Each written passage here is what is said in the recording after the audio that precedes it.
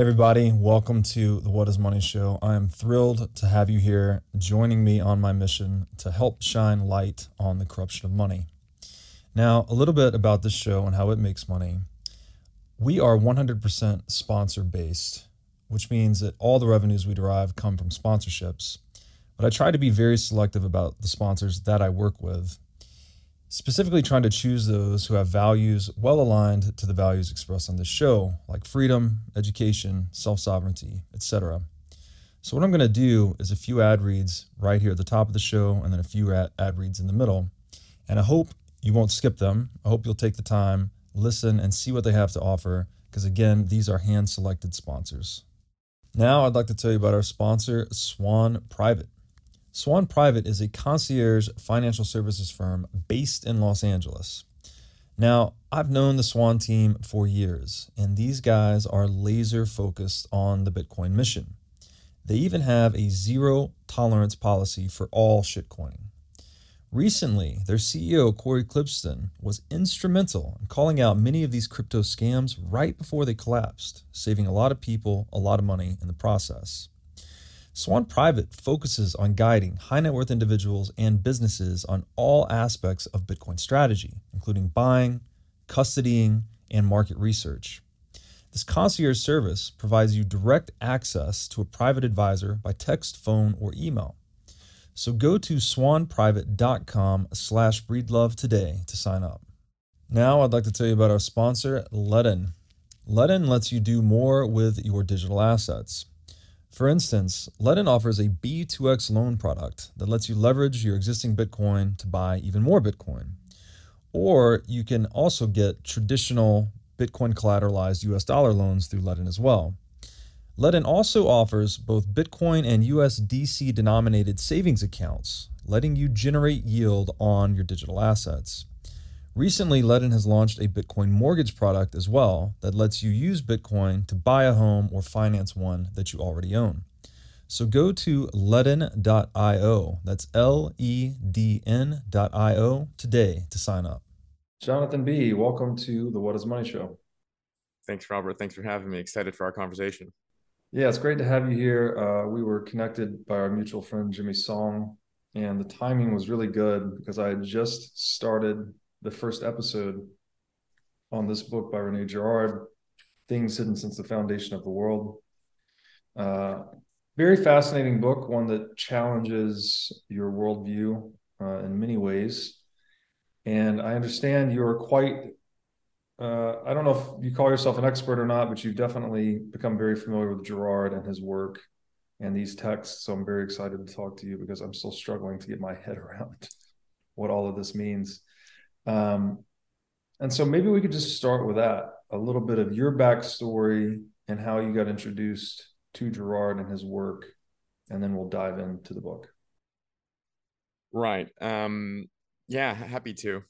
So my name is Jonathan. I was born and raised between Beijing. Well, I was born only in Beijing, but I was raised between Beijing and Vancouver. I grew up trained in competitive math. I was a big gamer, so got into coding quite a young age. Got a full ride to Columbia to study computer science, where I focused mostly on working in a VR lab as well as some AI coursework. And one of the problems of a ambitious teenager being in one of these schools is you tend to get caught up in these forces of vanity, and one of them, those forces in CS is like this Zuckerberg complex to see who can drop out the fastest. So that's what I did my freshman spring, which is pretty darn quick. I dropped out, attempted to build a company that went up in flames, so to speak. And that was a really terrifying defeat for me because I had obviously failed multiple times before. But those failures were external failures. I really wanted something. I gave it my best. I couldn't do it. But the company was an internal failure. That it was clear I didn't really want to do the company, but yet I felt this immense desire, this immense pull towards it. And so really Girard, as well as some other philosophies, as far east as Buddhism, really was the psychoanalysis, if you will, of me trying to debug my own system and figure out what went wrong. And so the analogy I like to make is Girard is my Virgil. The analogy there being, what Virgil was to Dante, someone who leads you out of hell and through purgatory. That analogy is further apt because Gerard is famous or infamous for not giving many prescriptive solutions. So he thinks the world's just going to end, and he thinks probably the best thing you and I can do is to withdraw from the world, like Holder Lynn. And so we digress. Maybe we'll get there today. I actually have a very special relationship with the book you held in your hand, Things Hidden Since the Foundation of the World. That was my first foray, believe it or not, into philosophy. And like I discussed with you before we started recording, it's both the best and the worst way to get into Gerard. It's the worst way to get into Gerard because you're thrown all these concepts all at once. And it's the best way because it covers 3 out of the 4 main Gerardian areas of interest. Book 1, I believe, is called on anthropology. Book 2 is on his theology, his apologetic of Christianity, and book 3 is on his what he's called interdividual psychology. And the only really, I think, big Gerardian a domain there that is missing is probably eschatology, the end of the world. And you can get that by reading Battling to the End, one of his final major works. So yeah, I became fascinated with Gerard, ended up reading anything by him that I could get my hands on. And because it was mostly Gerard and the Buddhists who were leading me out of my own sort of existential angst, I ended up writing a 50,000 word manuscript trying to put these two religious traditions and philosophical traditions in dialogue. And that's available on my website for people who are having trouble falling asleep. And then me and my good friend, David Perel, we also made a 7-part lecture series to go through the entirety of, or the major strokes of Gerard's theory: psychology, anthropology, theology, his critique of modernity, and eventually eschatology, the end of the world, which should be available when this episode drops around mid-December 2022. That is really cool. So where do you start with this particular book? The best and worst way to get introduced to Gerardian philosophy. It definitely felt that way for me, that I was suddenly thrust into this world of these strange terms, and um, he's using them, I guess, off the cuff because he's perhaps drawing on his work from Yeah, text. There's that's some right. presumed knowledge perhaps for the readers of the book. How do you, if you're just your elevator pitching the Gerard thesis contained in this book, Things Hidden, how do you approach that? Because I found it to be Right. very Overwhelming. profound, but not exactly easy to compress into simple language. Yeah, so I would probably start in reverse order. Whenever I try to teach Gerard or talk to people about Gerard, and this is how the lecture series is structured, I always start from psychology, because his psychology is the most interesting and relatable to many people, and the most accessible. And I'll give you a short spiel, but it's also the foundation of his social theory and his eschatology. So without really understanding his psychology, in book 3 of Things Hidden, I think people are really going to struggle and have many doubts about book 1 and especially book 2, his defense of Christianity. So I would say Gerard's core psychological insight is this: that there is 2 species of human desires. One species he calls metaphysical desire, and the other species, and this is not pronounced in the book, is called physical desire. So metaphysical desire is a desire for identity, what an object says about me, whereas physical desire is a desire for the object itself, in plain language, what the object can do for me, or the utility of the object. So let me give you a few examples. I can have sex, I can pursue sex out of metaphysical desire. And what would that be? Well, that would be the psychology of the Don Juan or the coquette, right? Someone who, I want to have sex with this person because of what having sex with such a person says about me. But I can also pursue sex out of physical desire, right? And that would be for pleasure or maybe feelings of immediate intimacy. But this cuts across, Gerard would argue, the entirety of the human realm of objects that we desire. This could be a job, right? Investment banking, mostly metaphysical desire, because the physical desire, it's not that quite enjoyable being pulled up at 2 a.m. to fill in spreadsheets. One of the reasons I like philosophy, by the way, is that philosophy has so little prestige, is that everyone who's studying it was really mostly there for its sake. But I digress. And so Gerard's core thesis is really to tease out this insight that he thinks is hidden from us, that a great, if not majority, of the reason we desire and pursue things is about what objects say about us and not what they can do for us.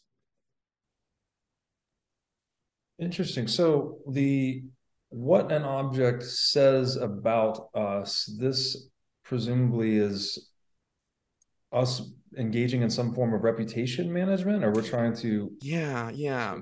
face to the world for a. That's the right intuition, but I would say we need to push a bit deeper than that. Mhm. Because to think about it as, me managing my reputation still assumes that we're, individuals, and simply one thing that I care about is my reputation out there.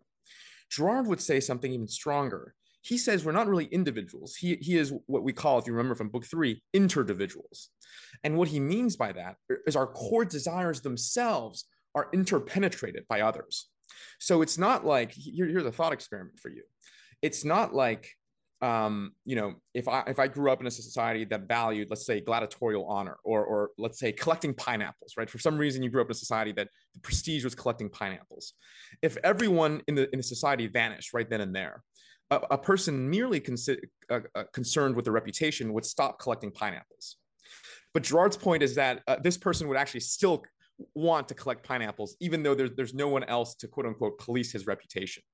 So do you see this sort of minute distinction I'm trying to draw? It actually goes a layer deeper than merely managing external reputations. It's about how our intrinsic desires, what we think of as our own desires, what we want, is actually penetrated themselves externally. Yes, that does make sense. And this also perhaps speaks to the common divide. Like I'm thinking of Ayn Rand, which often talks about the collective versus the Right. individual. But there's not a bright line in reality, right? We Yeah, are that's right. we are participating with culture and those around us, and that there's a feedback loop, right? Like we are shaping the culture as the culture in turn shapes us to some extent. So I guess what I'm hearing you say is that the desires others have actually manifest themselves in you as well, right? Just by virtue of being. Yeah, yeah, yeah. That's the really interesting thing about Gerard is it's not like a reputational management, right? Oh, I see everyone liking pineapples. I'll go get pineapples. It's more internal. It's Yeah, that their desire is imbued in me. And right. that's why it's called mimetic desire, right? Mhm. Because the next step after Gerard delineates these two desires, physical, metaphysical desire, is he asks, well, so in metaphysical desire, we desire to be a certain type of person, right? He calls it the desire to be, if you recall from Things Hidden. And Gerard thinks we all have a desire to exist in great measure, right? Think about Achilles, think about a great general, or even something a bit more mundane, like a very well liked coworker. Mhm. And Gerard's question is, well, how do we gain this elusive ideal of being, right? Because it's very abstract, it exists in great measure. And Gerard says, we simply look around us to aspiring models. Again, this could be like all the way from a celebrity to just your older brother who you respect. And we take on their desires as our own. Mhm. And that their desires are imbued within us. It doesn't go through this external route of reputation. It goes through this internal route, but making us desire those Mhm. things in and of themselves. It's fascinating. And so on the, I guess we should unpack real quick the word mimetic. I think we've done this before, but it's is it a Greek origin? I think, but it's where we get words like mime, imitate, mimic. So it's just this Yeah. this that Gerard's talking about is really people, almost like all human interaction. And correct me if I'm wrong here, is basically mimetic, right? We're mirroring one another all the time, and then your personality ends up being a collage or a composition of all these interactions you've had across time. Yeah. Yeah. Yeah. You're running a your personality is a program that's comprised of all these interactions you had across time historically. And obviously, we put more emphasis on those that we admire, right? This is the feeling of awe as you seek to imitate someone that you have an affinity for them in some respect. Is that approximately correct on mimesis, or what would you add there? That's exactly right, and I'll just make a few addendums there. The first one is the metaphor that I like to give for mimesis is actually what I think it was Hume that gave for sympathy. Okay, so sympathy, so feeling compassion, sharing the sufferings of someone you see. And he said sympathy traffic operates almost like violin strings closely wound up together. So if you have two violin strings or two guitar strings, you flick one, a similar vibration frequency crosses to the other. Mhm. Now, I really like this metaphor for a few reasons. The first reason is that it shows that this mimesis, this imitation, is a natural tendency, right? Like you said, maybe there's a natural baseline of mimesis when we just hang around certain people, that we tend to ingest their values, right? You see how certain social groups and certain cliques, maybe in high school and college, have a specific place they like to go to, a specific word that contains a meaning that is completely meaningless to outsiders. But I also like this metaphor because it still does preserve human agency to some extent, right? Because as any guitarist worth their money knows, you can hold the first string steady when you pluck the second string, or you can flick it at a different frequency. As clearly as you can tell, I don't play any string in instruments. And so the first caveat I'll make is, yes, that's right. But Gerard thinks that there is still a layer of agency upon this, that we do have some agency. Now, there are certain scenarios where mimesis gets really inflamed and we no longer have that agency. But, as a basis, we do have that agency. I'll make two more comments here. The second one is, I think it's probably, I don't know if I don't even know if it's a wrong understanding of Gerard, but it's certainly an uninteresting understanding of Gerard, to think that he's just talking about us directly copying things. I see man walk off cliff, I walk off cliff. I think the much more interesting way of interpreting Gerard is reading him as saying that there is a normative imitation, or there is an imitation on the layer of values, if that makes sense. So it's not just, I see you drive your car and turn left, I immediately turn left. It's more like, oh, I see Robert. Robert's a cool guy. I see a lot of people like him. I want to be like Robert. What does Robert do? Robert hosts podcasts. Podcasts gain attention. Maybe I don't directly host a podcast, but maybe I can, I don't know, streak in the World Cup and gain attention that way. You see, it's a much more fundamental layer of imitation. It's about the imitation of values. And the last thing that I'll say here is that mimesis operates both positively and negatively. If you remember in Things Hidden, book 3, he talks about the negative phase of mimesis. And this, in some sense, just flows naturally from what we talked about before. If the positive phase of mimesis that we've already talked about is to obtain an object associated with a model with a heightened degree of being, you simply just need to turn that logic on its head. You want to distance yourself away from objects associated with models with a deficiency of being. Right. In the high school, we both want to, sit where the cool kids want to sit, but we want to make sure, we never get associated with the kids who are considered social outcasts. So it really changes what we think about as an individual action. Fascinating. I'm reminded too, you've heard of probably mirror neurons in the brain. Yes, yes, yes. We see someone break their leg or incur some type of injury, you can feel it, right? If you've ever watched maybe a football sports, game, right? Sports, exactly. Leg or some injury, you feel it, right? That's the mirror neurons activating. And having studied people like Mandelbrot and who brought up about the science of fractals and all of this, I'm a big believer in that things are kind of self-similar at different layers. So whatever's going on inside the brain, we probably have some version of that going on in social reality. So this sounds kind of like that, like individuals behaving somewhat like mirror neurons for one another, that they're That's not yeah. perfectly imitating one another, like you said, Right. but you're noticing if someone's succeeding across a certain performative dimension that you too want to succeed, then you might just start to imitate them, to copy them. And this speaks to a lot of things, right? It's like fashion. I don't know. Dating, right? You can find a previously uninteresting prospect interesting when suddenly an attractive competitor desires them, or sort of they become more off the market, so to speak, right? Immediately, you have an increase in your desire. And I really sorry to interrupt you, but I was so excited to jump in about what you said about mirror neurons, because that's actually one of the bases, one of the Gerard doesn't really make his arguments, as you can tell, in Things Hidden through empirical facts, right? He gives a much more hermeneutical proof. He's like, just humor me for now. Just give me this. Follow me on this path I'm going to take you, and let me show you what this theory can do. Like that's how he convinces people. But of the few times he does give sort of a more empirical, factual, scientific defense, he does point to mirror neurons, right? These neurons that, as he correctly identified, fire both when we do something as well as when we see someone do something, or and so that lends to the idea. I haven't investigated this properly, but it lends to the idea that there's a real connection between observing and doing, right? Hence mimesis. Yes, and I wonder, you mentioned mimesis can become inflamed. And so I wonder Right.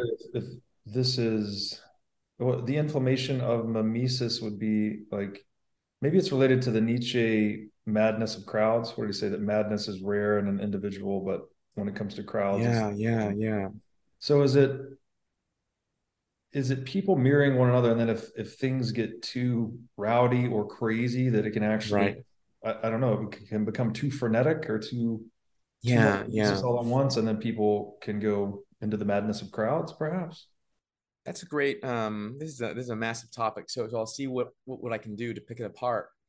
I would say probably the first cut we can think about this is inflammation on the individual level, and then there's social circumstances of inflammation.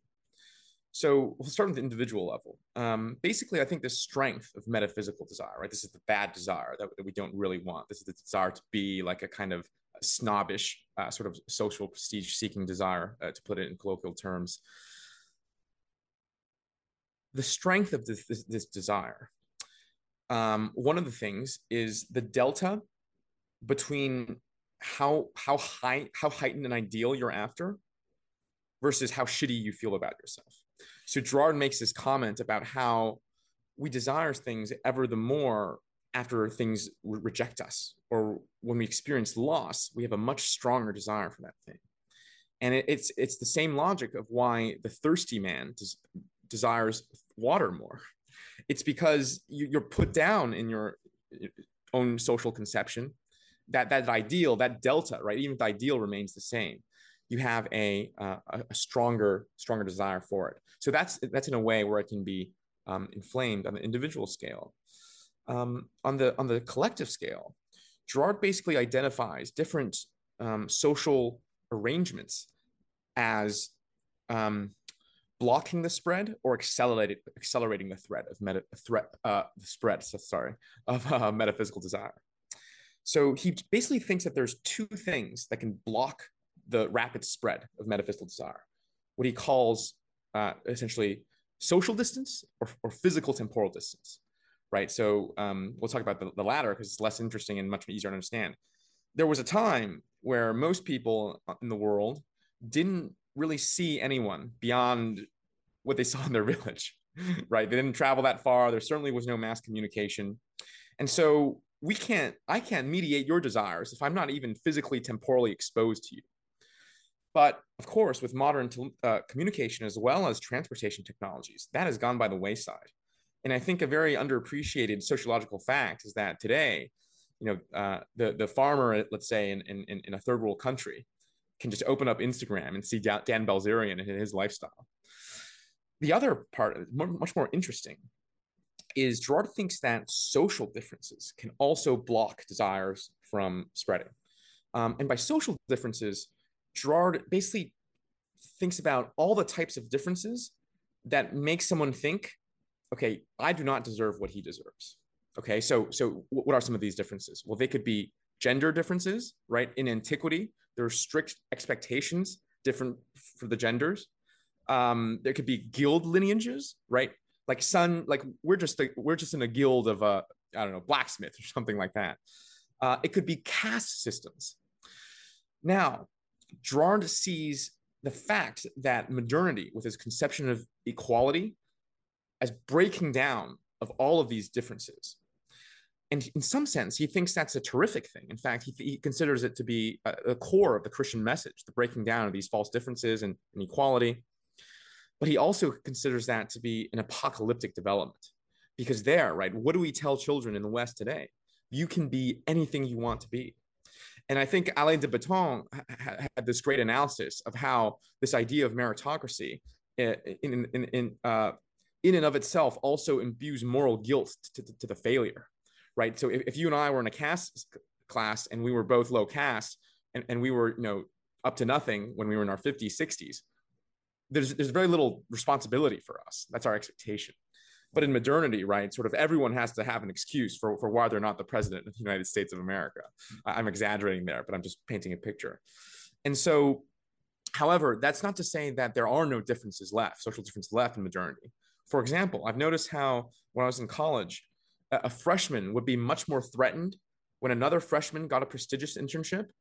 But if a sophomore got that internship, they would be like, oh, like they got another year on me, right? Or if that other freshman came from a really rich family, maybe that's cope, but you can think, we're fundamentally different in essence, right? His dad helped him land that job. And so as a result, because of this expansion of equality, it's not to say there's no differences, but that there's much less systematic differences. And Girard sees desire spreading much more rapidly. And so that's a social condition for mimetic inflammation. That's super interesting. So we have these, and this gets into his thesis more deeply, but we have these containers, I guess, that are meant to actually Yes, compartmentalize or right. these It's a patronizing and deceitful container, but it's a container nonetheless. yeah, patronizing and but useful at the same time if it's adding Yeah, integrity that's right. That's society. right. That's right. Obviously not doesn't it's not consistent with our current normative structure, which is also Nope. it's a post-Christ thing, right? This idea that we're all equal in some moral sense, or we have, I That's think the right. equality of souls is something that was written about post-Christ that I'm blending in some insights here from another book, Inventing the Individual, which you Mm, might enjoy. It just makes the point that prior to Christ, we didn't really have the conception of the individual. It was more about the family. And then right. post Christ, like the writings of Paul, that we're all one in Christ, that we actually started to develop private property rights and an individual Right. basis for organizing society. But not to get off on that tangent. It's really fascinating to think how these things are formed. So I guess we should probably double click on a couple of these terms here. We use these terms objects Mm, and models. mm, And another interesting thing to me that I got from the book was it doesn't seem like it's only individuals that we're imitating. It can also mm. be imitating these characters in mythology or stories, right? Right. Right. Right. What Right. we That's read, right. like one of the things that has really improved my life is just trying to imitate Christ. Like just read about him. Right. Right. And Are then, you Christian? Are you Christian or well, I don't like the question because I don't know. I consider myself as someone trying to disciple themselves to Christ. But when people huh? say like, "Do you believe?" My Right. my pushback is like, "Well, I don't believe in the word belief. Actually, I think it's a very Right. powerful word." Well, do you think he rose from the dead? Well, this is a nuanced answer for me too, because I don't know that we've established the line between living and non-living. So when you talk Right. about Right. Christ rising from the dead, like, well, in one sense, he's eternal and immortal in human affairs, right? Right. Right. Right. I'm very embedded in the mythological architecture that we're. Anyways, I took you off tracks. Keep on asking your Yeah. question. Basically that is we need to what are objects, what are models, and then the Yeah. other piece to this, and I'm not, you tell me where I'm wrong or not, but it seems like it's not just living Right. Right. individual Yep. to living Yep. individual Yep. that's engaging in mimesis. Of Like when I course. Of read the Bible course. and I read Yes. about Christ, I can choose to Of emulate course. the Of action patterns course. that were written about of him, and so that serves a purpose too. Yeah. Like when I live in Tennessee now, which is very Southern Christian, I see a lot of people imitating Christ, right? It's almost like embedded in Yeah. their That's basic way right. of being. So That's right. over to you. Yeah. So the first questions will be quite easy to answer. So object is almost anything you can think of that desire can latch onto. Mhm. And so I use it in the broadest sense of the term. Object can mean literally object, iPhone, your things hidden book that's new and fresh, unlike mine that's about to fall apart. Um, but it could also be something like job title. It could be a person, like a Right. partner. It could be a place in history, literally anything that we can attach our desire to. So it spans almost everything. I really can't think of anything Anything that that. becomes an objective, right? It's more. Yeah, right. I like that. Yeah, It's object, an objective. objective Yeah, in your course of action. That's your object. yeah. I like that. So I really can't think of one thing that couldn't fall under desire. Mhm. And the second question of model. Mhm. A model is essentially someone who you imitate, or someone who mediates you, is the other way to frame that. Mhm. And um, Gerard, and I think this is quite plausible, thinks that different people imitate us, influence us in very different ways, right? Because if you think about mimesis, right, we talked about this before we recorded, this universal medium Mhm. of communication. Mimesis is almost the human way to tap into the subjectivity of the other, Yes. right? Think about the violin strings. It's a way for me to simulate, what's going on in there in Robert's head, Yeah. and in that way,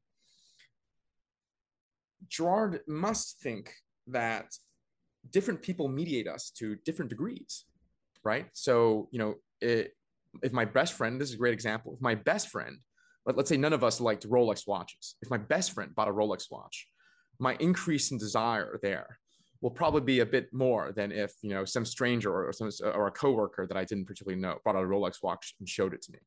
Gerard's intuition here is that we're more open, our mimetic channel, so to speak, is more open to certain people than others. And maybe we can call above a certain level of openness as model.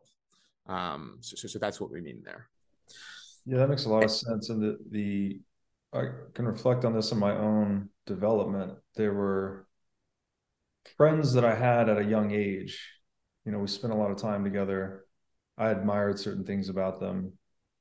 Was probably very likely unconsciously imitating them in certain respects. To see myself now in my adult life, I can identify these little figments of them, like their personality Right. has been incorporated into mine, right? To Or a some extent. certain tone of speech, right? How you say a Yeah, certain word, something like that. right. Yeah. Certain characteristics or certain maybe standard operating response or something in certain situations you've I can see that I've obtained those from others.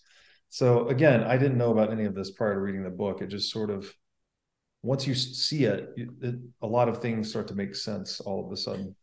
That's right. And if you're further interested, I can break down what makes someone more open to mimesis for another person. The first one is just exposure, Yeah. right? You can think about like a multiplying factor. Yeah. The second one we talked about already is how in essence similar are we, right? Right. And Gerard's example here is actually, he gives an example from fiction, which we'll talk about in your third question, of Don Quixote and his squire, sort of Sancho, right? Mm-hmm. And Sancho, it's interesting, doesn't desire what Don Quixote desires. He desires what Don Quixote tells him to desire, which is to be a governor, Hmm. right? Don Quixote wants, and so the idea there is that Sancho came from like a peasantry. Don Quixote is foolish but still nobility. Hmm. But because the social distance there is so great, even though they're proximate, they're constantly exposed to each other. It's actually not as open, or not directly open, mimesis. And the last one, right, is we talked about this already, is how great do we consider their being to be, right? So the most potent form of model would be someone who you think is in essence similar to you, someone you're constantly exposed to, and someone who you look up to very, very highly, Hmm. right? So I think that also gives some more explanatory value here. But I want to jump to your third question, because I think it's a very interesting one.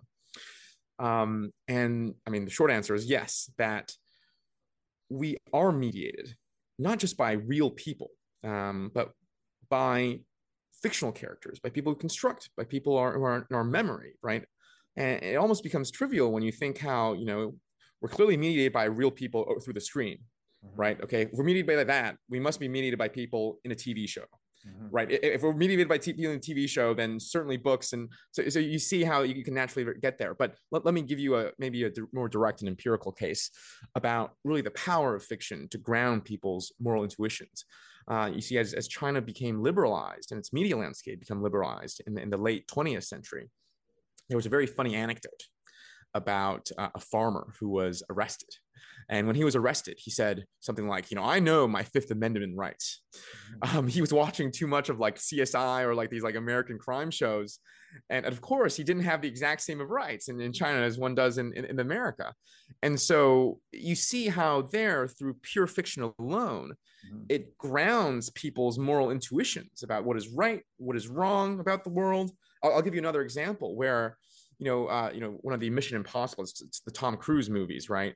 Where he was clearly operating on a deontological and not utilitarian framework. He was acting on principle and not for the outcome, to put it simply. So he was trying to fight, I think, this bad guy or something. Like he didn't want to kill this good guy. She had a bomb strapped to her or something.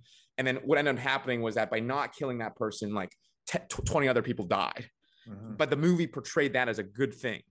You see what I'm trying to say? So you see how there's a subtle moral message that movie sends by portraying that as good. It's favoring one framework of moral action over the other framework.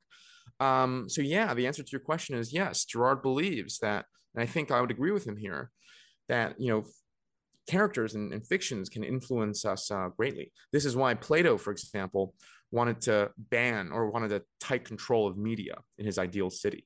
That only certain heroes, even though they're probably fictional, should be sung about, because he didn't quite like the Homeric epics. He didn't like what Achilles was making the youth of Greece become.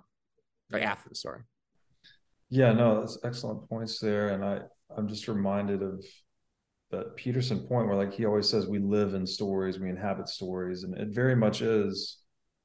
We are storytellers, so the mythologies that underpin our society they're imitated, right? They're widely imitated. That's almost what defines the mythology itself. Right. And then there's what is the old, whoever said this, that you become the average of the 5 people you spend most of your time with. I mean, I think that's another angle on mimesis. Is like, yeah, I think that's right. You're right. Why you become the average of 5 people, because you're unconsciously constantly open to the influence. That's right. Yeah. Yes. Super interesting. And if I may jump in, just one thing here about this intuition. I constantly get the question, very self-helpy, but I think very practical question. I mean, practical self-help questions are what motivated me to get into philosophy in the first place. And I think philosophy should have a lot to say for people who are interested in those questions. But one question I get is like, what do we do about this fact that we are concerned for metaphysical desire? And I think there's generally 2 strategies, and maybe they're not completely in tension, right? One is just to limit metaphysical desire, mm-hmm. right? The second one is for your metaphysical desire to align with your physical desire. And so, I was doing CS, and I didn't really like CS that much, but CS had a lot of prestige. However, I was not enjoying my life. Sorry? What is CS? Oh, computer science in college. I was talking about majors. Got it. And yet, my simple point being, what I was really interested at the time was philosophy. And when I started hanging around philosophers, mm-hmm. right, my sort of physical and metaphysical desires came together. Mm. And I think it's quite natural and I think Gerard does believe this, that we do genuinely desire things for their own sake. And so if you know that you desire something for your own sake, then perhaps surround yourself with 5 people or however many, or community, that do desire those things as well. So when you ingest their normative values through mimesis, there is no fundamental conflict, right? And it's aligned. This is perhaps why, on the converse case, the stories we know too well of a queer kid growing up with conservative parents, right? Or a artistic kid growing up with industrial sort of capitalistic parents, why they can have issues down the road is because what they desire and what they ingest from a young age from mimesis is always conflicting, and as a result, part of themselves perhaps is also conflicting. So that actually gives us a very direct and straightforward model for what to do in life, or part of the question of what to do in life. It's really fascinating, because I wonder if Christ is not somehow part of the intention of his message is to help resolve that, to align metaphysical and physical desire, right? Because we're saying, I don't know, a lot of the things in Christ's message of just love yourself as your neighbor, be fruitful and multiply. There's this idea of overcoming maybe the purely Darwinian pursuit of self-interest and right. more community or family-like relationship with others. Yeah, like maybe some of that message is designed to resolve that angst of, I got to eat, I got to have shelter, I got to have this, but you also want to have meaning in life, and that's through participating in life with others. So Yeah, I think that's right. And there's so much one can say about Christianity and Gerard. In fact, there's multiple books, as you know, written by himself on it. But the one thing I'll say is, how I initially listed these two strategies to resolve this dilemma. One is to lower metaphysical desire. One is to try to make them aligned. I think Christ, you're right. I think he does perhaps have. I'll need to think more about this. Help us align. But for Gerard, I think it's most obvious that Christ teaches us to resolve or like limit metaphysical desire. And one way he does so that Gerard asks us to imitate. And I think, when Gerard says imitatio Christi, he's talking about many things. Maybe it's love, but a dominant one, an overlooked one, is withdrawal. So Gerard says this, and this is almost quote for quote, Christ withdrew at the very moment which he could dominate. And what he means here is that when Christ was resurrected, he could have been the king of the world because he could just go to people and say, hey, you remember how you killed me? Well, here I am, right? And that would be a quite convincing sign of divinity, surely. But he didn't, right? He met the disciples, he came back, hung around a little bit, and then he withdrew. And so Gerard says we need to imitate Christ, both in how he refuses to imitate others, but also in how he refused to be imitated.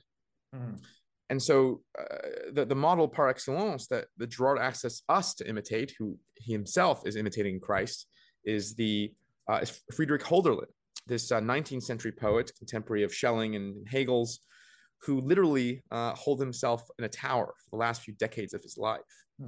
Now, this is quite a troubling suggestion by late Gerard.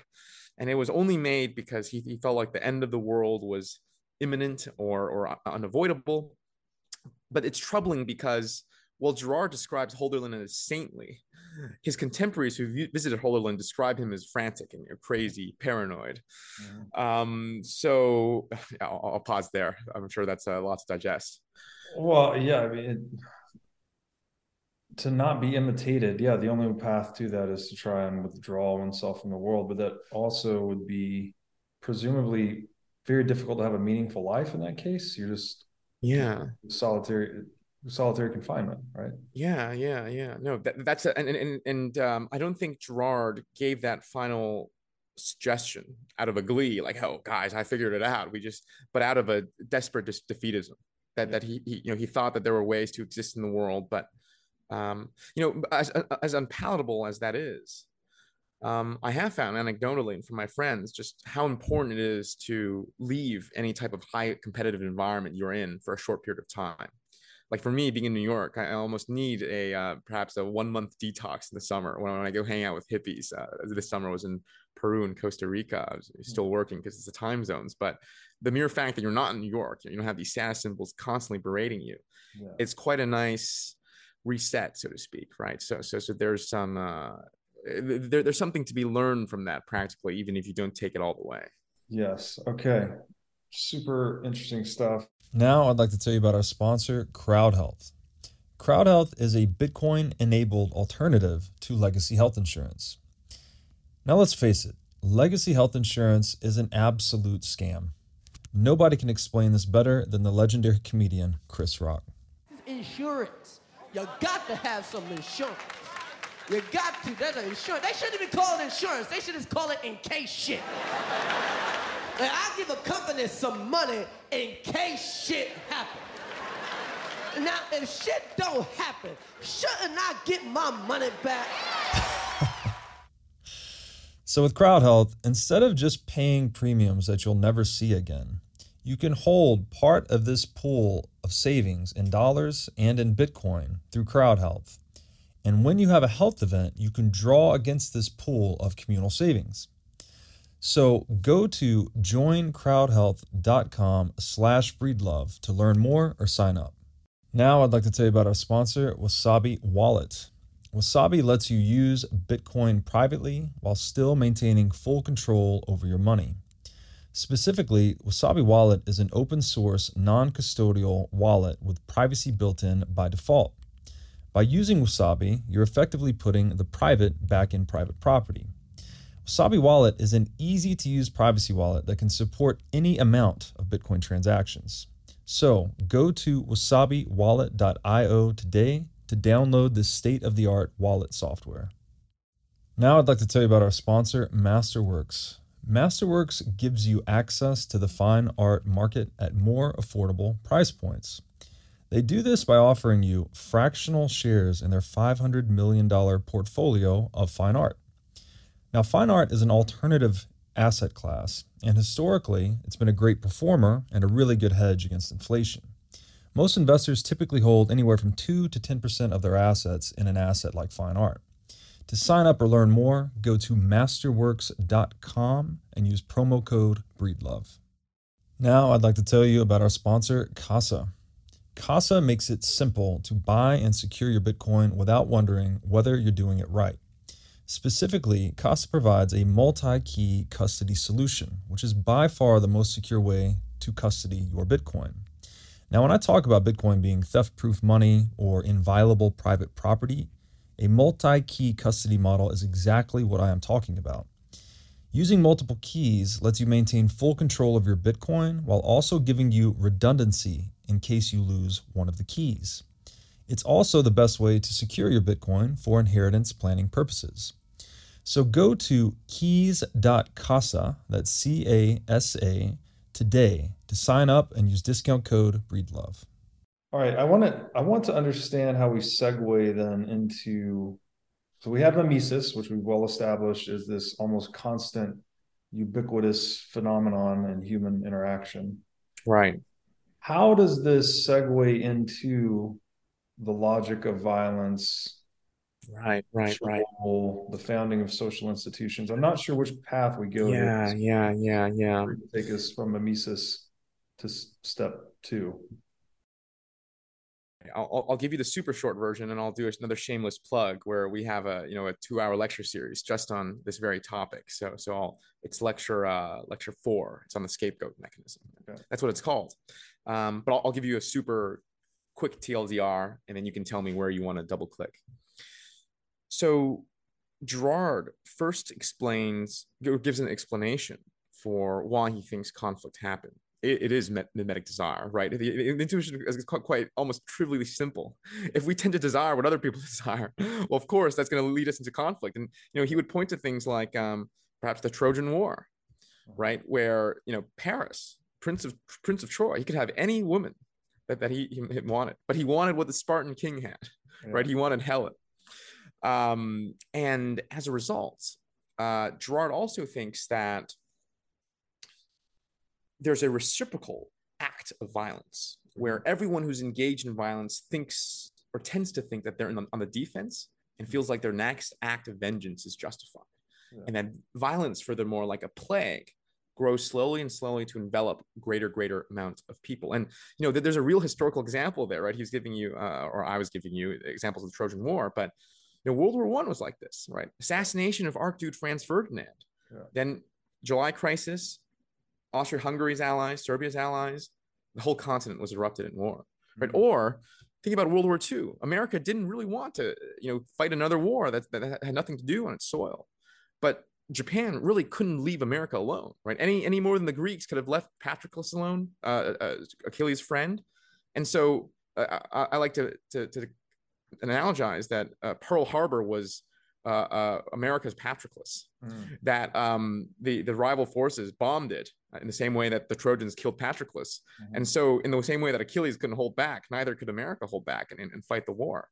And so for Girard, violence is the thing that is easily triggered. And as soon as it's triggered, it starts ballooning and enveloping larger and larger social groups. And so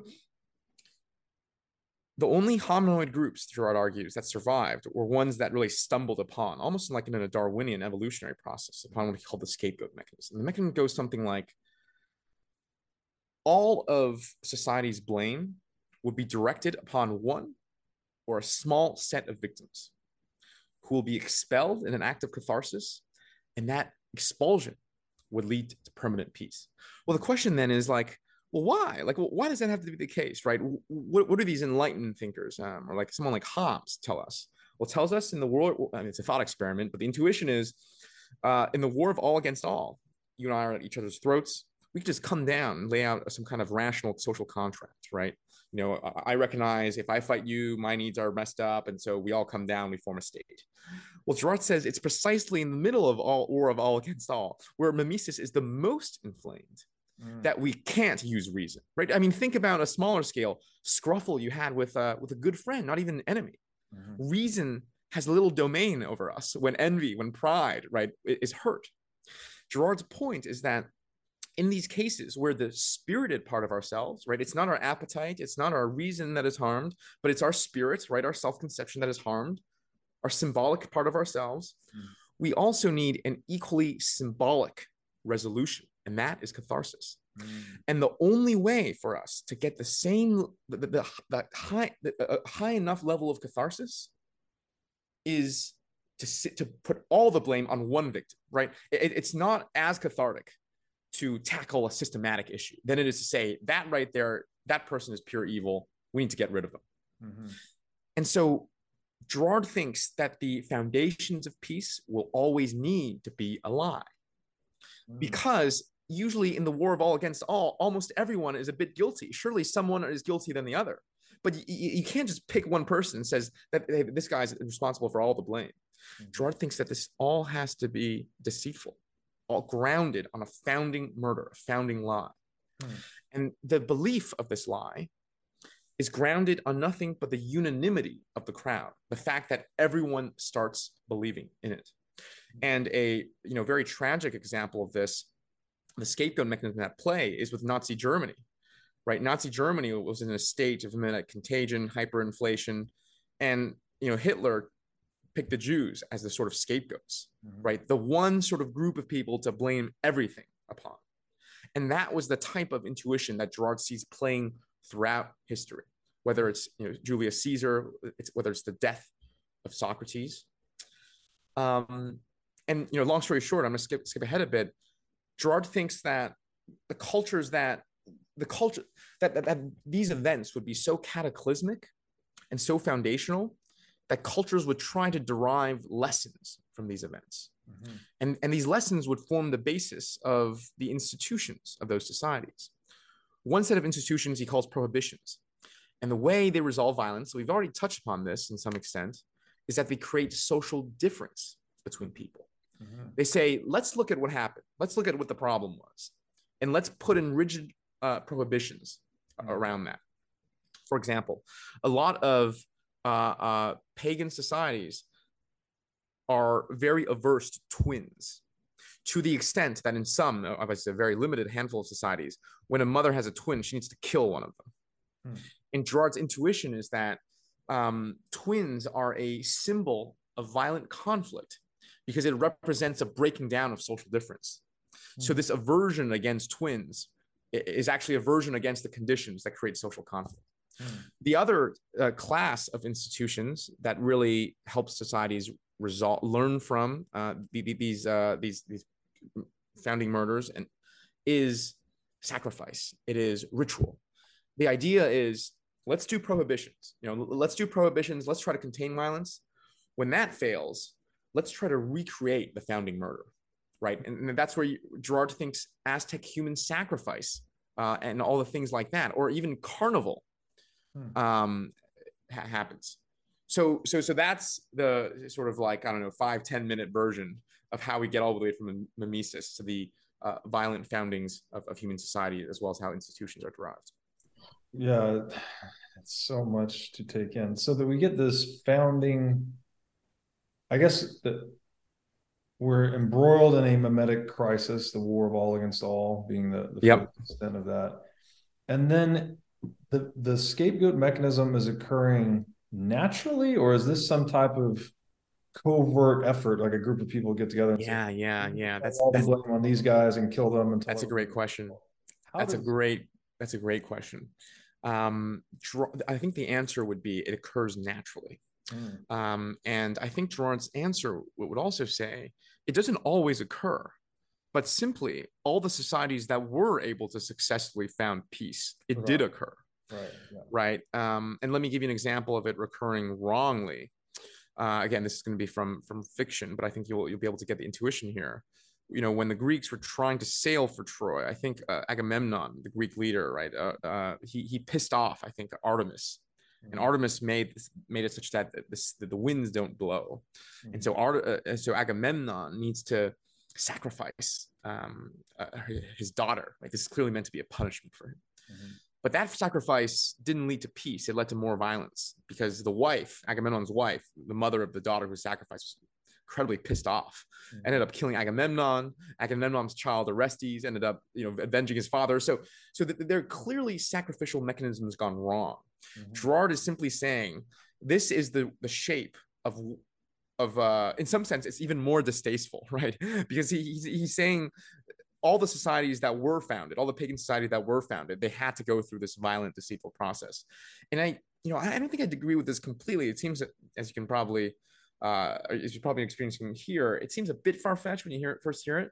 But when you look at things like the Rig Veda, and what is called the Hymn to Purusha, you actually can see traces of a founding murder that led to the establishment of all the institutions of a pagan society. So, yeah, to answer your question, it's a random process. It's not like a covert group directing it, even though some people might be more aware of this than others. And furthermore, it's a random process that's not guaranteed to happen every time a mimetic crisis happens. But it must happen, Girard thinks, if a mimetic crisis is to be successfully resolved. Fascinating. So there's somewhat of an inevitable deception or lie, or I guess a useful fiction in this way. Yeah, exactly. Show, because that's kind of the main skill humans have, that we tell these stories and change. So here's the really interesting thing about this whole thing, because as you described, as we discussed, right, and when we talked about social difference, and I was like, it's clearly oppressive, and you were like, yeah, it's oppressive, but it sounds like it's also really useful. And that is Girard is one of the most ambivalent writers I've come across, and I think you've really poked at the horn. You're really poking at the hornet's nest here, and I think your insights are exactly spot on. In fact, Girard would think that the scapegoat mechanism is nothing but Satan, right? So Girard attempts what he calls an anthropology of the cross, which is an attempt to translate Christian language from the other world, grounded into this world. So he attempts to make sense of the Christian story by appealing just to anthropological, human, psychological, social mechanisms. So for Girard, Satan is mostly the emergent mechanism of the scapegoat mechanism. However, because the scapegoat mechanism is also the foundation of peace in this world, Girard thinks that in some sense, all worldly power is satanic in some sense. And even you and I who benefit from this peace, we're participating, according to Girard, in Satanism right now.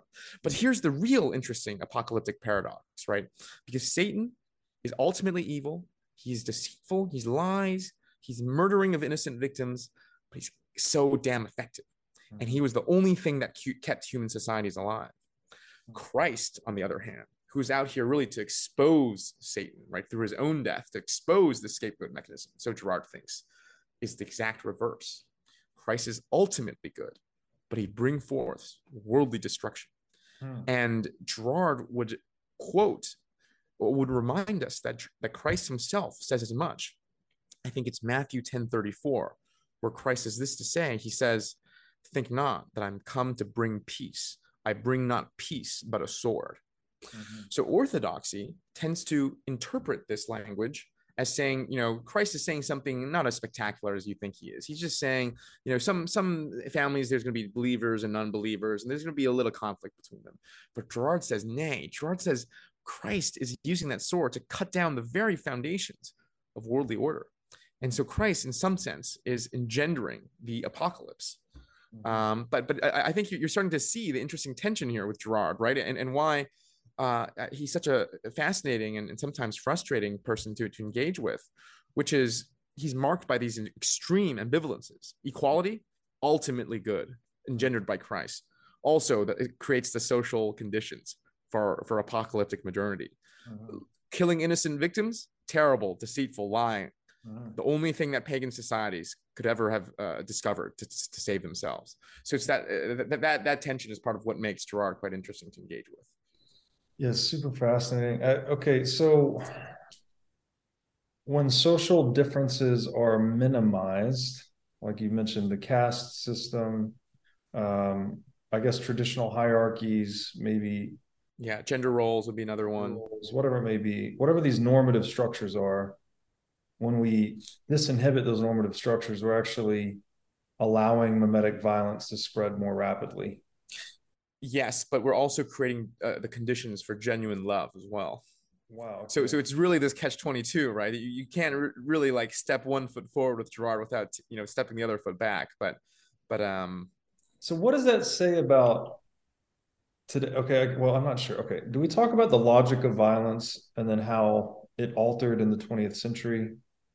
And then maybe we talk about today where social differences seem to be, at least there's some effort to push them down, right? We're all equal, yeah, diversity, equity, and inclusion everywhere. right. How do we approach this? Well, before we talk about the 20th century, we really need to mention Christ's revelation and the significance of that for Girard, because Girard, that story I just told you, right? Mimetic contagion, war of all against all, leading to founding murder, leading to institutionalization. That is in a pagan world. Mm-hmm. And Girard's point there is that, of course, as institutions grow old, they're going to lose their prestige. Mm-hmm. And so this cycle needs to happen again and again and again and again, right? New gods need to be erected. Mm-hmm. But Girard thinks that Christ fundamentally takes us away from a circular trajectory to a linear trajectory. So we're now in the linear time. And the way that Christ has done this, according to Girard, is by exposing the scapegoat mechanism. So remember how I told you the scapegoat mechanism was never done consciously, but it was an unconscious effort?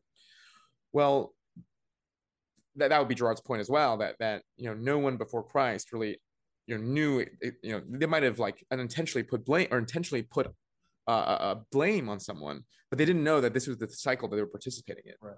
What Christ does, very simple here. We got another shameless plug. We got another whole hour and a half episode just on this. What Christ has done is set up the perfect trap for the scapegoat mechanism. Because what Christ was doing in his life, according to the Bible, who were one of the people that he was railing against? He was railing against the scribes and the Pharisees, right? The Jewish legal authorities of the time. And what was he campaigning against them on? It was the persecution. It was persecution of innocent victims.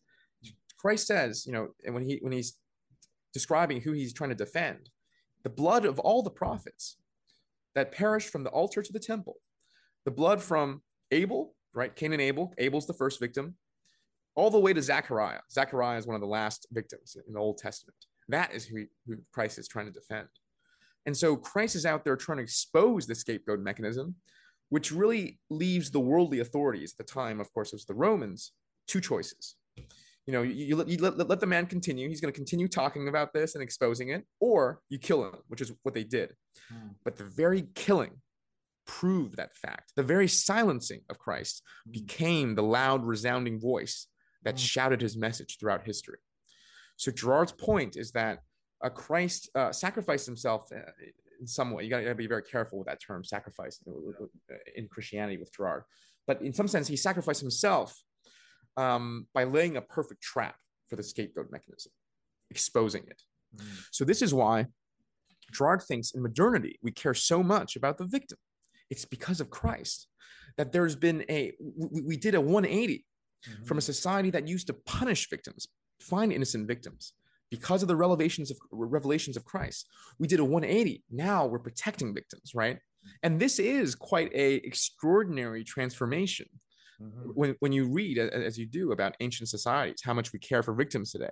If not, for example, how it's prestigious for a developed nation to compete to help developing nations, right? That would be almost quite unthinkable, perhaps, in some parts of antiquity.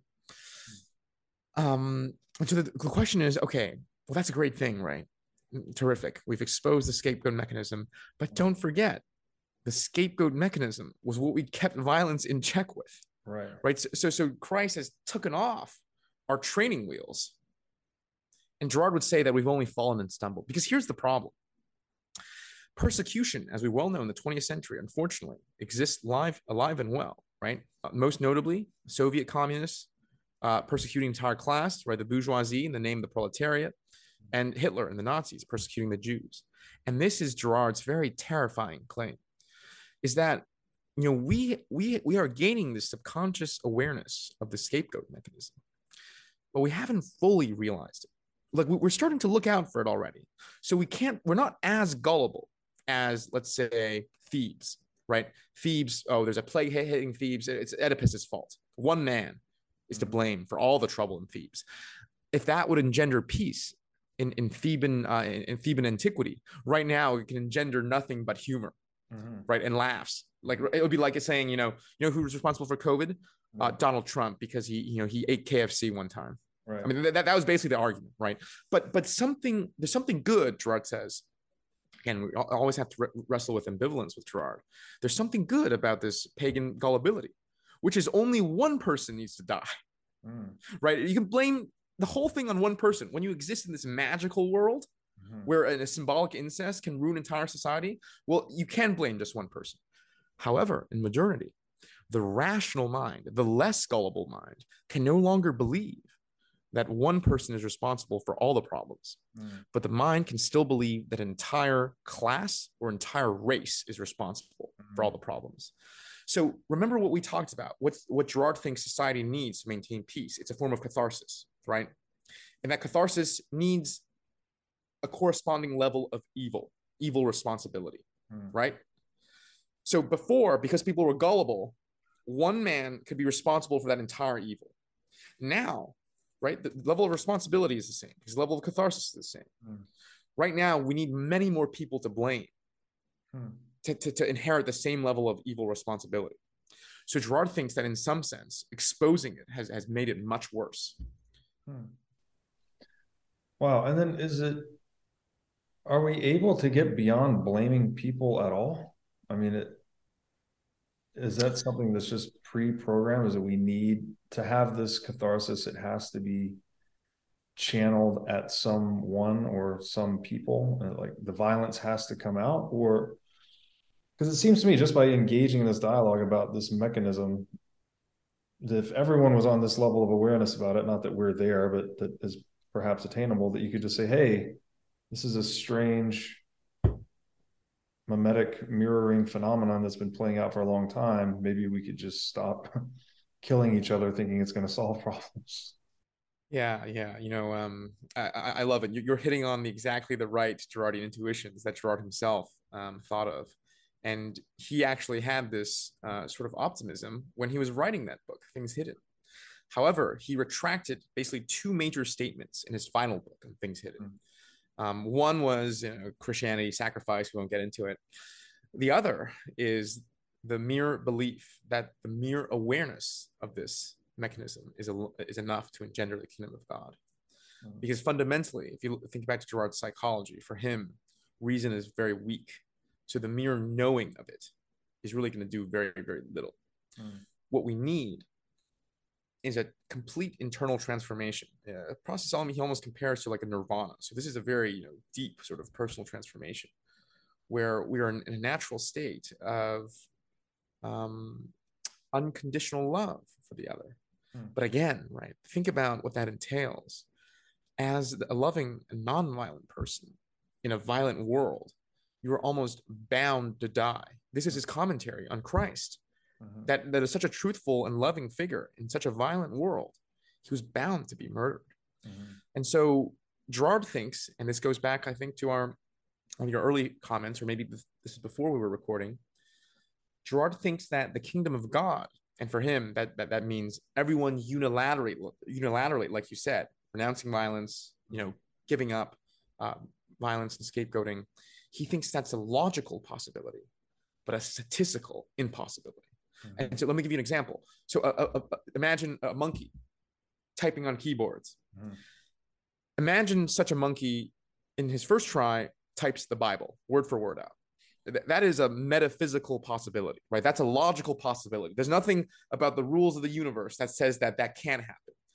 But is that likely to happen? Probably not, right? Statistically, very unlikely.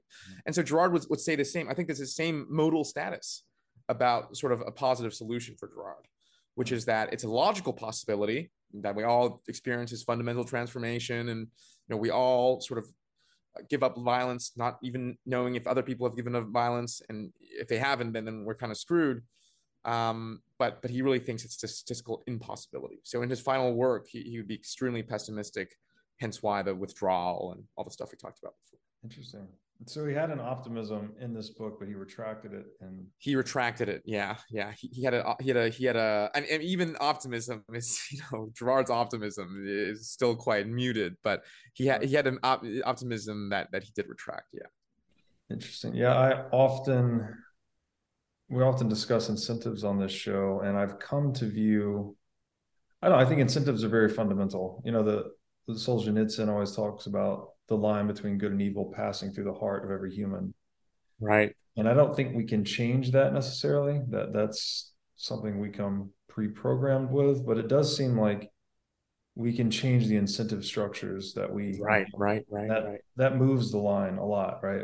When I look at the history of evil and atrocity, right, there's usually some material incentive driving it. Of course, there's psychopaths at the edge, 1 to 5% of the population that just want to see the world burn. You got to deal with those people, but mass atrocity, it typically is associated with people forced into a situation where they have to weigh like their material well-being against their moral integrity, and seems like the best thing we could do is engineer around that. Yeah, I think that's a right intuition. And what Girard would say, he gives a very similar comment. He says human nature really hasn't changed that much, even though prima facie, as a society level, we have a complete transformation. Right, before we persecute victims, now we protect victims.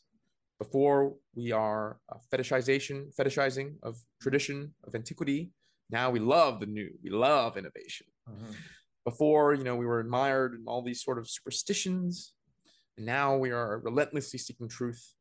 But Girard really thinks that it's literally the same human nature, that same, the same line cutting through our hearts, but projected in a different incentive or social system. So Girard thinks we're, for example, conforming to contrarianism. That we've treated innovation as the tradition to conform to. So even though the peers were actually innovating, and think about all the derivative startups that you're seeing in the crypto space who advertise themselves as the most radical innovations. It's completely ridiculous. Same thing can go for truth, perhaps, and the same can go for protection of victims. Girard thinks that the protection of victims is the only banner where the persecution of victims can happen today. So his claim here is that the only acceptable way to persecute victims these days is under the banner of protecting victims. Wow. And that's why he thinks that the only things we're allowed to persecute today, well, first of all, he thinks that it's great that we don't persecute the classical minorities, right? The Jews, the disabled, the women, children. Great. It's great we don't persecute those.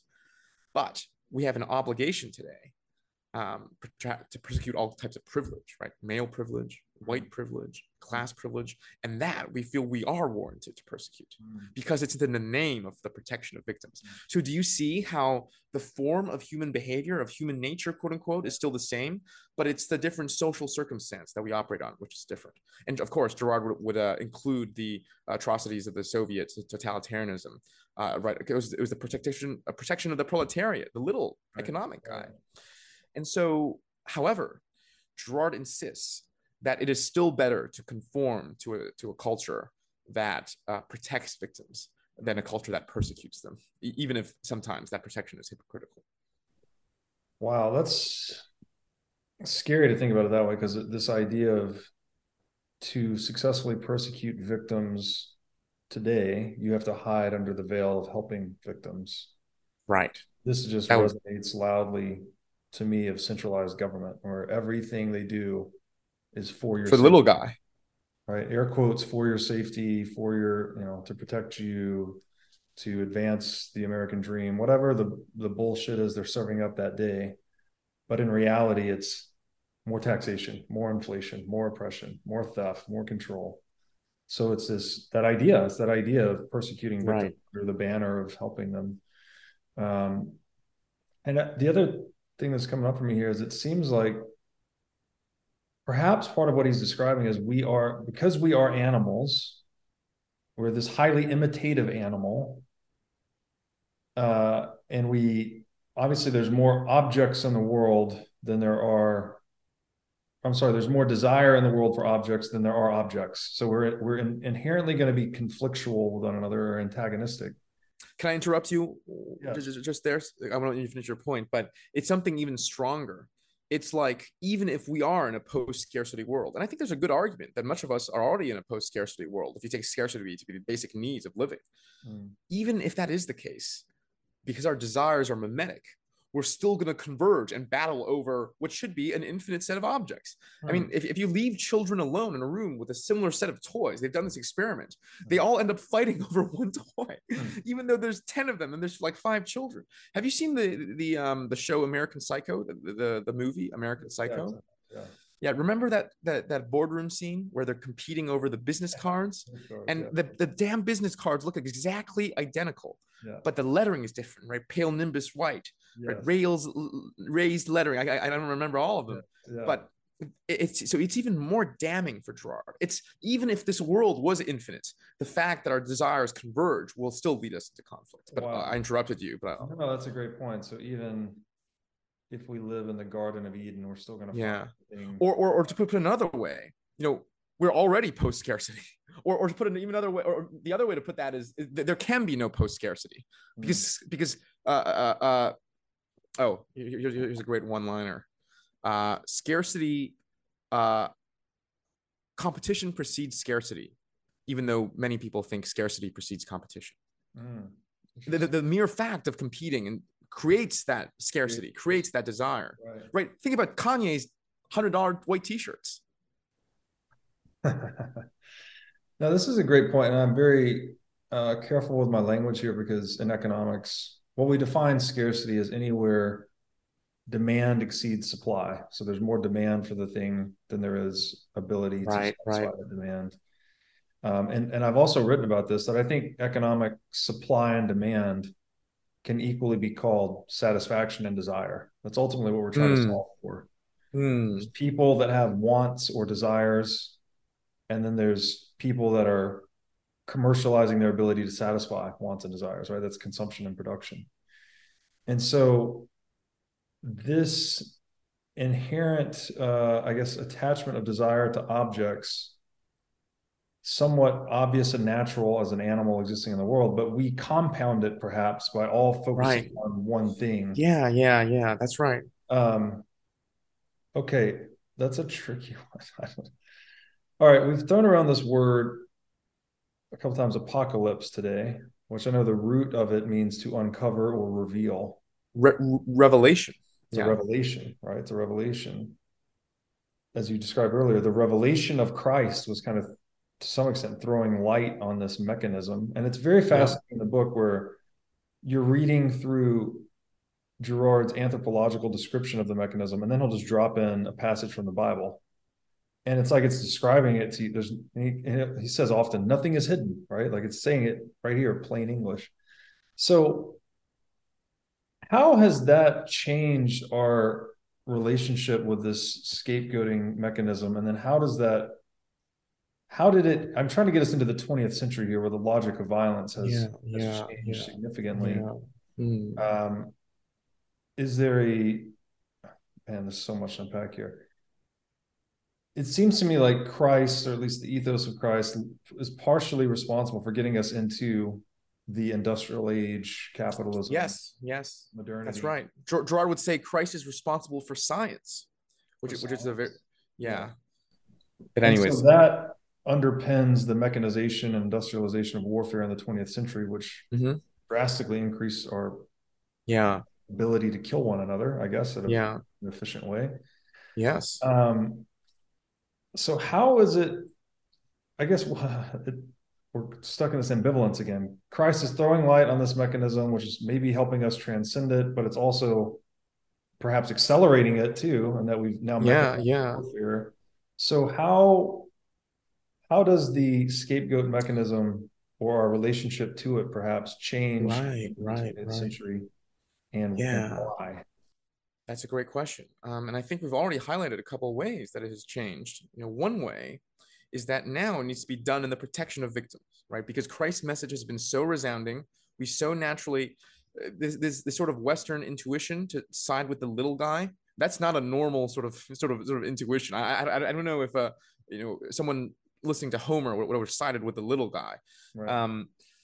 So this intuition of protecting victims has become so prevalent as to become the dominant sort of ideology, so to speak, that the first thing is that the persecution of victims now needs to be in the name of protection of victims. Right? Before, it could be done in the name of a god, it could be done in the name of polis.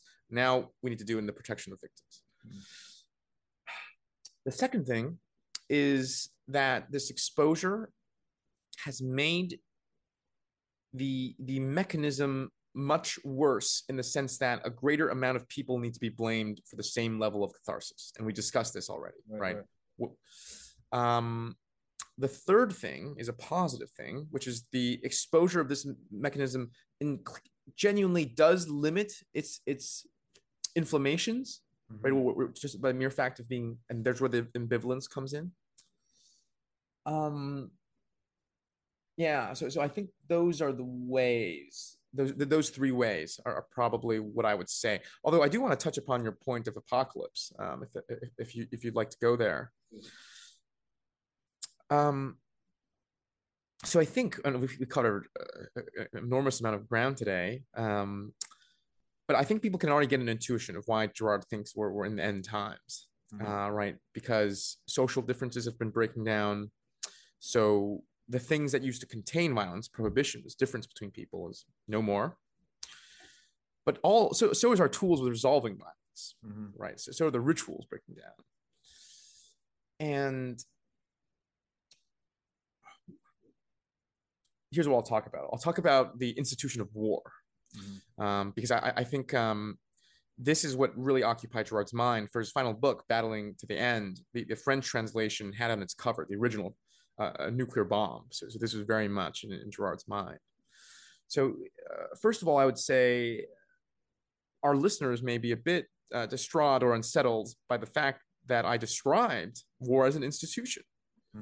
How do we think about institutions? We think about rules and regs. We think about bureaucracy. We think about the things you have to follow. What do you think about war? Just do whatever, no rules, right? Like, do whatever you need to do to win. However, Girard's point is that for much of human history, there were rules and regs around war. So all the way back in the Greeks, many city-states, and obviously not all the times, but many times they fought wars like a rugby match almost, where they literally tell the opposite commander, get to this field at this time, and our phalanxes will duel it out. Right. And the point wasn't exterminating the enemy. It was like winning some kind of symbolic victory, pushing them or something like that. And even in modernity, in the 18th and 17th century, war was called the gentleman's war. And I think you'll soon see why. So the analogy I'd like to make is it's almost like a NBA season or an NFL season, where there's literally an off season for war. So there would be times where you'd be fighting, it's winter, it's getting a bit cold, and you need to go back to your home country. And you need to pass an enemy territory to get there, and they would literally let you, because again, it's like, right? Think about how weird it would be if the Lakers sort of grounded the Clippers' flight from coming back to LA, right? You just don't do that, right? Even though it would help you as a win if they didn't show up, right? There was, and war was almost like an institution where the noble elite went into, and I think one story will really hit the point home. There was a British colonel sharpshooter. This is in the American Revolutionary War, where he literally wrote in his diary that he was out in mourning one time and he had an opposing American general strolling right in front of it. He didn't realize he was there. He had a whole a gang of sharpshooters, but he didn't kill him because he said it would be something like distasteful, right? And that opposite general turned out to be George Washington. So they literally let like the top guy of the other team go because it was like ungentlemanly to assassinate someone. Okay, so that was like the intuition of war. It was this like ritualistic warfare. It would be like how unnatural would it be if you were in like an NCAA basketball game and you just pulled out a gun and shot everyone else, right? That would be kind of like the intuition, and obviously war today is very very different from that. There are wars of utility, and that is there's still like as the Russia-Ukraine war has shown us, there's still international pressures, right? But Gerard thinks that when we think about wars, it's more like war of extermination that we should expect, like World War I or World War II. So the question is, what has changed? And his long, short answer is Napoleon. Where Napoleon introduced this idea of total war, he introduced universal conscription, he introduced much more brutal methods. He introduced this idea that everyone, even if you were an old man or a woman sitting at home, you should be participating in the war effort, right? Making munitions, singing songs, and it was that total form of war that transformed war. And this goes back to our ambivalence again. It's something like we've given up the silly rituals and the silly gentlemanly or Greek sort of habits around war. And war has become more rational. But as a result, it's become more deadly because it's about extermination. And the other point that Gerard is going to make is that a similar thing has happened on the technology realm.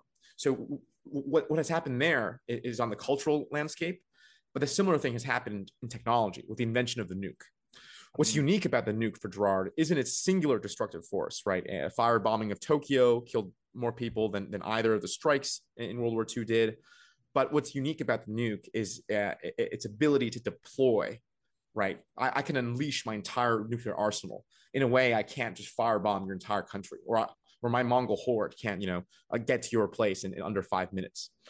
And so because of these two changes, he thinks both the cultural catachons, right? Catachon is this theological concept of the thing holding back the apocalypse, or you can think about it like a chain holding back the apocalypse. Both the cultural catachons as well as the technological catachons have been unleashed. And so again, this is very, very brief. And again, I have another 2-hour long episode talking just about this. This is why he thinks we're sort of living in the end times. It's fascinating that he identified the turning point as Napoleon. Napoleon was one of the first military leaders. There have been many in the past, but he's one that instrumentalized fiat currency to a large extent to fund military operations. Right. That's interesting. So I wonder, again, about that being kind of the corruption of money, where you monopolize it and you just print it.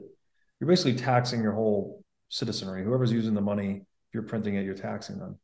And so it opens up this means of war financing beyond just the individual war chest. Right. Yeah. Sheet. You can now engage in more capitalized warfare, right? Yeah. No, I really like that intuition, right? Because the whole stroke that Gerard is trying to point is that Napoleon did more total and extreme methods. Yes. And we were talking about universal conscription.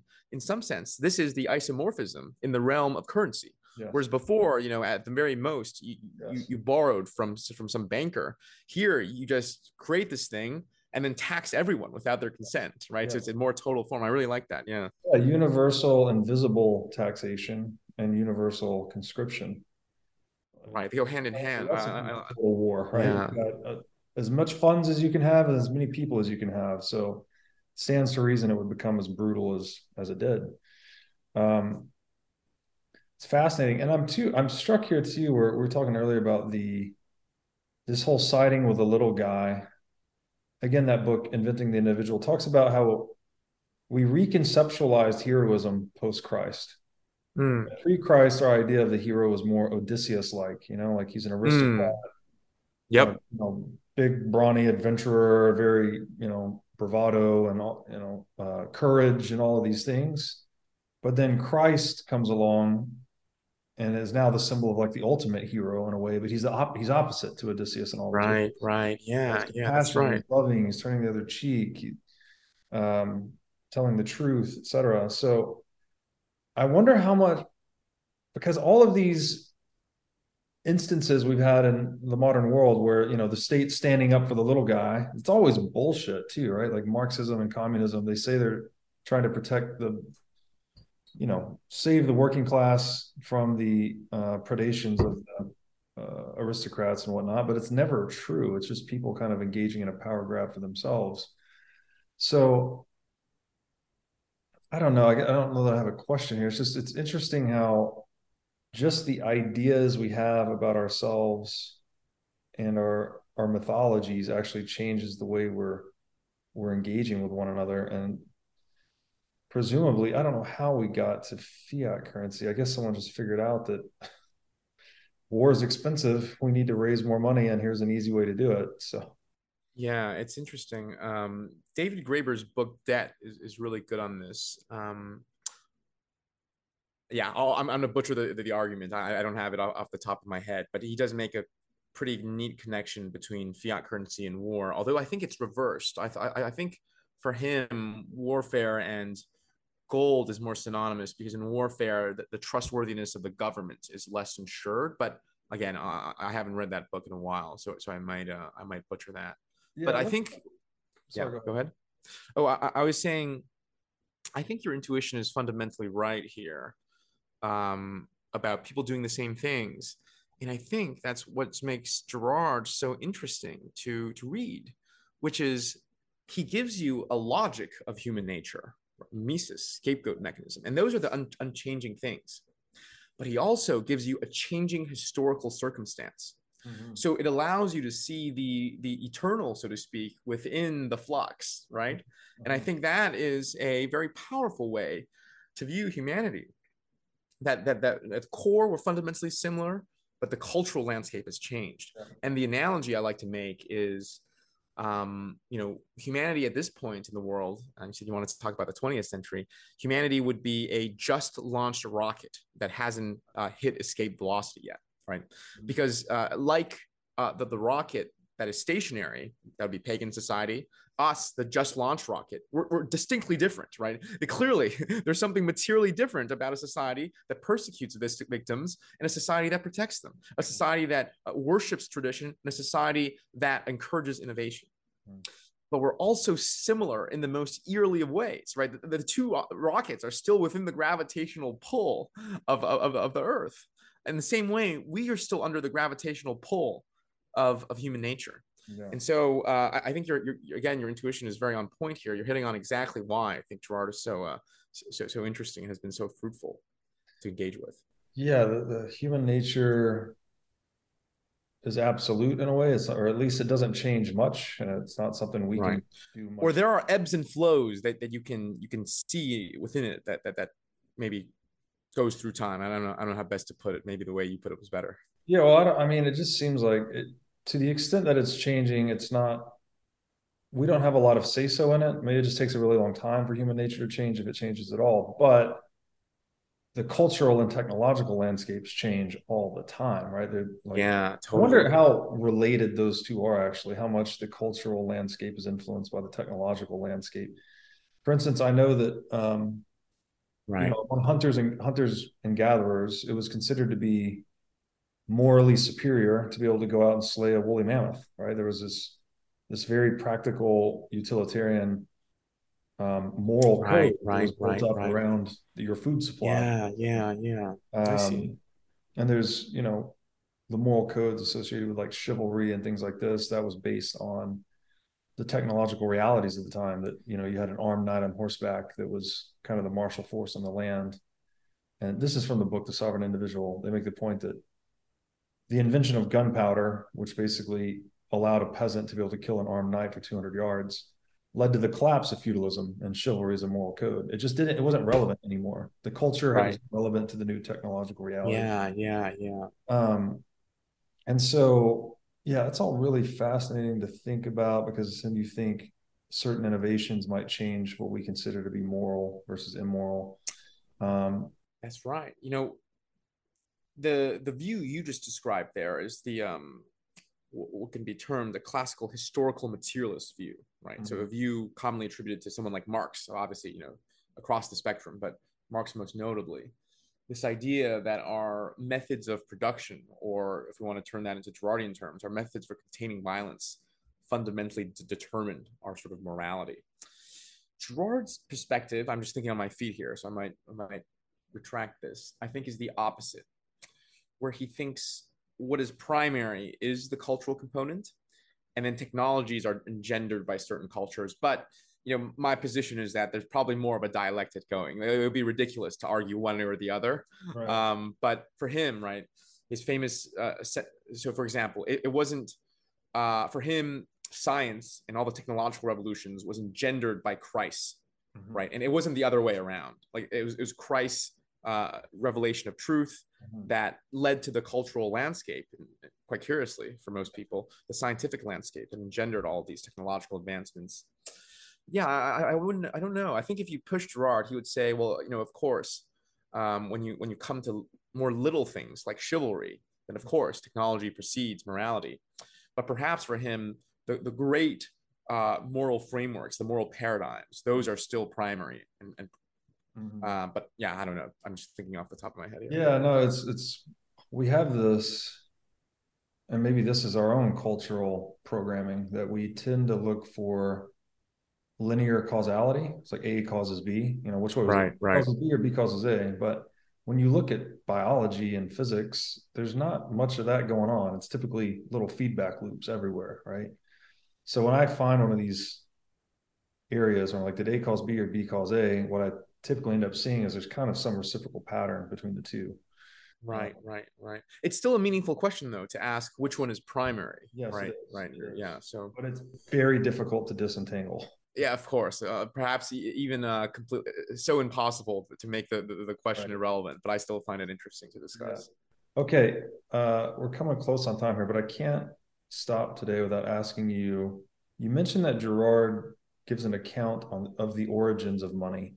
Right. As it, I guess, through a framework of mimesis, perhaps acquisitive mimesis.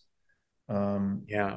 Could we just touch on that a little bit? And you mentioned it's a different book actually as well. It is called "What Is Money After All?" So I suppose I'd be robbing your listeners of a Girardian treat if we didn't touch upon that as a final topic. I'll give the really quick version, and I'll do another shameless plug. This would be in lecture 7, so the final lecture about. And it's not so much an invention of money that Girard is really interested. He's not interested in painting as a genealogical, like a clear historical progression of different political economies. He's really trying to help us understand contemporary capitalism, but it does touch upon money. So I'll get to that. Girard traces a genealogy of capitalism to gift giving. So as you probably know, the Smithian conception of the historical progression, right? First it was bartering, then it was money, then it was debt and loans and gifts. That's wrong, right? Graeber actually gives a pretty convincing argument here that it's actually flipped. First, it was gift giving, and then money was invented, and only in the absence of money for people who are used to money do we get bartering, like in prisoners of war camps.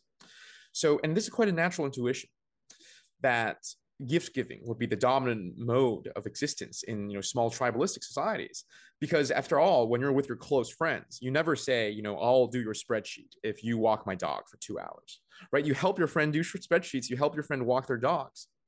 Now, of course, you also keep some kind of tally, so if someone always keeps asking you stop being friends with them. But I hope you get the intuition. Okay, so it was a gift giving economy. And Girard thinks that Girard is highlighting 2 very interesting things about such an economy. First, such an economy where it appears to be material aid. In many cases, it was not about that at all, but it was about ego, right? It's a topic we've touched upon many times today. There's these stories of these great chiefs who throw lavish parties, competing against who could give each other the best gift, and often squandering the very things that they aim to give purportedly for aid. It's kind of like modern philanthropy, right? Or some part of modern philanthropy, where it's less about the receiver than it is the giver. The second thing that Girard highlights is that, quite oddly, there usually are cultural prohibitions against rapid gift giving. So there usually needs to be a gap here, right? And I think, the intuition here is quite interesting as well, where if I'm really good friends with you, then I probably don't have to Venmo you for the dinner. But if I'm only going to meet you one time, well, we better settle that account right then and there, right? But the other thing is that Gerard thinks because these gifts, their value is not certain, they have to, it's so easy to misconstrue who's winning and who's losing out in the deal that if the gift giving is too rapid, it could incite violence. And that's why there needs to be a gap between the gift and counter gift. So money kind of fixes this, where money, you're confirming the value and you're cutting off the relationship. So money for Gerard is a substance that allows people to exchange much more rapidly and exchange on a much more increasing dimension of things. So modern capitalism for Gerard keeps the intuition that what appears to be material exchange isn't material exchange at all, but it how it's different from gift giving that is that there's money as a medium of exchange there that sort of atomizes people, that cuts people off from relationships, but in doing so engenders much more rapid material exchange and commerce. No, that's fascinating because the intensity of exchange is proportional to how much wealth we create or how productive we become. So that's really interesting that I guess the gift economy was a low intensity exchange economy. So it's not capable. Right. Both in frequency as well as in terms of the goods exchanged. Yes, exactly. Yeah. That's super fascinating. And then I wonder if this probably, mimesis has to relate to the monetization of assets, I would imagine too. Like some guy's wearing gold, right, as a collectible. And then passing gold on to his son or wife as they get married as a means of wealth transfer across generations. It does. Please observe those families doing it. And yeah. And this explains, for example, why gold is valued differently in different cultures, right? I believe when the Europeans arrived, the South Americans couldn't make sense of the degree that their lust for gold and silver. When you look at what currencies were being used throughout different pagan societies, you'd be quite surprised. Some were using literally wheels, huge wheels that you'd roll around as currencies.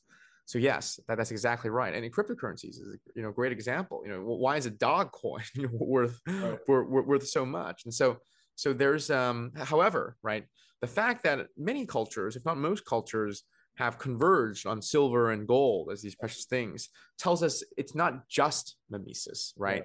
And this again goes back perhaps as a fitting place to end, because I know we're a bit up on time, because it's an isomorphism of physical and metaphysical desire, right? There are physical qualities of gold and silver that maybe make them interesting, but their value is clearly not just those physical qualities. It's this additional social aura that we've imbued upon them. Right. So fascinating to think about. But I like the distinction between metaphysical and physical because those are the two domains we're kind of operating within, right? It's the Darwinian self-preservation on the physical domain, but then there's this metaphysical, symbolic, social, meaning, participation, etc. Jonathan, this has been an awesome conversation. I hope we can do it again because this fantastic. I would love to. Yeah. Okay. I would love to do it again. Thanks for having me, Robert. Yeah, great to have you. If you could please let my audience know where they can find out more about you or your work. Great. So jonathanb.com, JOHNATHANBI.com. Or if you just go on YouTube and Google, Jonathan B. Gerard Lectures. So this episode is going to be released on December 16th. We've released the first lecture already, lecture 1 of 7. It's an overview of Gerard's entire theory in 2 hours, not unlike what we did today. And then we're releasing 6 lectures, that one each covering a core topic on Gerard. 2 lectures on Gerard's psychology, 1 lecture on Gerard's theology, 1 on his anthropology, scapegoat mechanism, 1 on his comments on modernity, and the final 1 is on eschatology, how he thinks the world's going to end. So that this will all be released within December and early January. That's super cool. I'm looking forward to watching that. Just started the one you sent me earlier. So, dude, thank you so much. Talk to you again soon. Thanks for having me.